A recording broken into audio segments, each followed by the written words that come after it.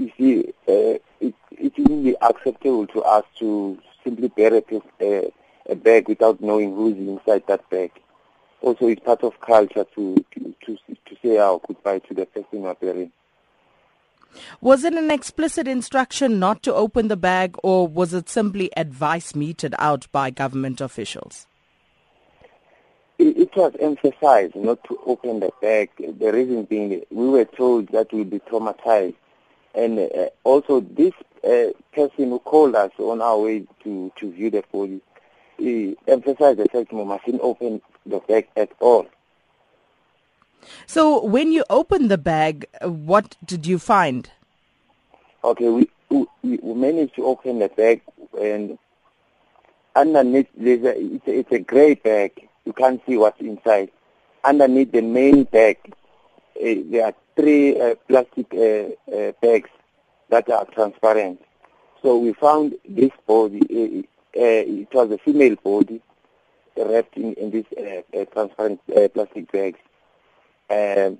What we discovered that she had head injuries, so hence we couldn't figure out some of the features that my sister had. So we checked her teeth, then we found that this person doesn't have a gap like my sister had, and the teeth were clean, nothing rotten, nothing broken.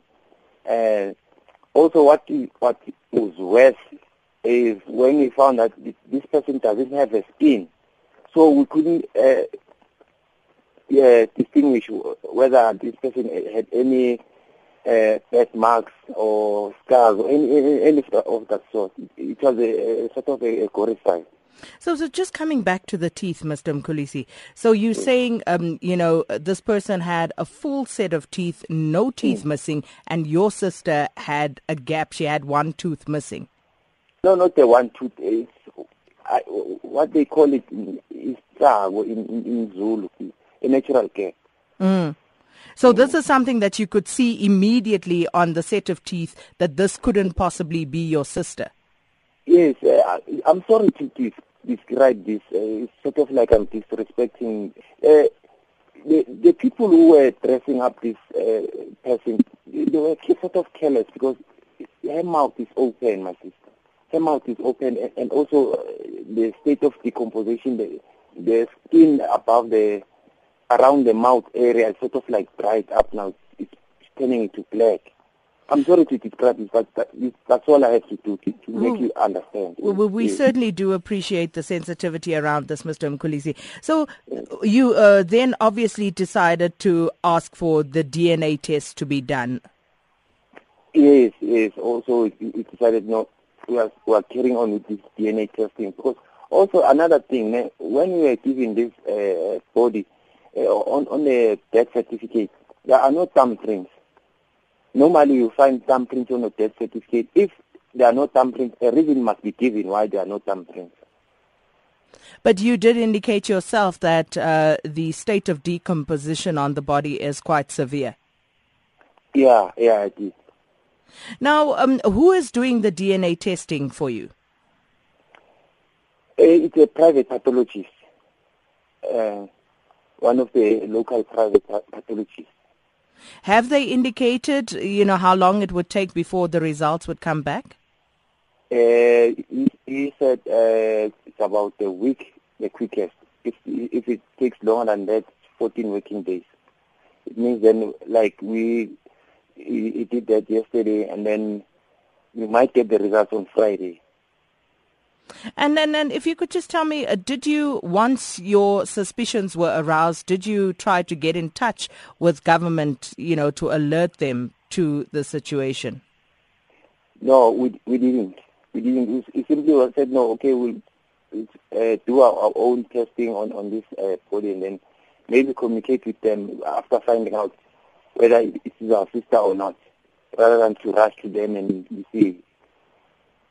And have you thought of what you are going to do beyond receiving the DNA results? If the results come back as negative, firstly, we would like to speak to some of the families, especially the last group, those who buried their female relatives. Because we don't want to appear as if we are just this family who are bulldozing everybody or fighting everybody. We like to solve this thing amicably. We'll speak to them and see what they can do or for us to find closure as well. If we don't agree in any of the matters that we'll be raising with them, we simply have to approach the court for mass exhumation order. We are joined on the line by Director at Workmen's Attorneys, Pierre Burger. Thanks for your time this morning. Good morning, Sakina. How are you? I'm very well, thanks, Pierre, and thanks for speaking to us. Now, you heard the Mkhulisi family's plight there. Yes. Do they have a case to sue government, be it the South African government or the Nigerian government, in the event that the DNA test results actually revealed that this was the wrong person? Well, it's a dreadful thing that's happened, and especially if that does turn out to be the case, Sakina, and my sympathies to the family. As to what the legal recourse would be, that's not quite so clear in the circumstances. Mr. Mkhulisi was speaking a minute ago about trying to reach agreement with the other relatives of female deceased and trying to get some kind of agreement for an exhumation. I think that would probably be the best way to go for starters. If that didn't work, then it would theoretically be possible to approach the court for an exhumation order in order to try to establish exactly which of the other deceased bodies belongs to Mr. Mkhulisi's relatives. So that would be the first legal recourse. As far as further legal recourse is concerned, it would be quite unprecedented. You've got to bear in mind, first and foremost, that the South African government is not under any technical legal obligation to assist with the repatriation of South African nationals who become deceased overseas, unless, of course, those nationals are there in an official capacity, such as military or similar, in a public service capacity. Then the South African government would have to repatriate them. But in this case, the South African government, as I understand it, is doing this on a sort of an ex gratia basis without any obligation to do so. So I don't think there would be any recourse to sue the South African government for damages. As far as the Nigerian government is concerned, I'm not entirely aware of what their role in the identification and the safekeeping and the shipping of the repatriation of the deceased was. Depending on what their role was, one might have recourse under Nigerian law, but one would of course have to consult a Nigerian attorney about that, because it would be the Nigerian law that would be applicable in that case. And what about the church? Would they have recourse against the church? Yes, arising from the accident, I think certainly, and this is something that I've expressed a view on previously. I think that under the Nigerian law, and I have consulted a Nigerian colleague in this regard, who has given me the same answer. Certainly, arising from the building collapse, the tragedy that befell, I think there certainly would be recourse against Mr. Joshua's church to sue for damages there. Again, that would be under Nigerian law, and it would have to take place in Nigeria. And any South African family who were inclined to pursue a claim like that ought really to contact a Nigerian attorney in order to initiate that process. And would the litigants need to have the sanction of the South African government to proceed? They would not. They would sue in their capacity as private individuals, and they're entitled to bring a claim in the Nigerian courts by reason of having suffered damage there.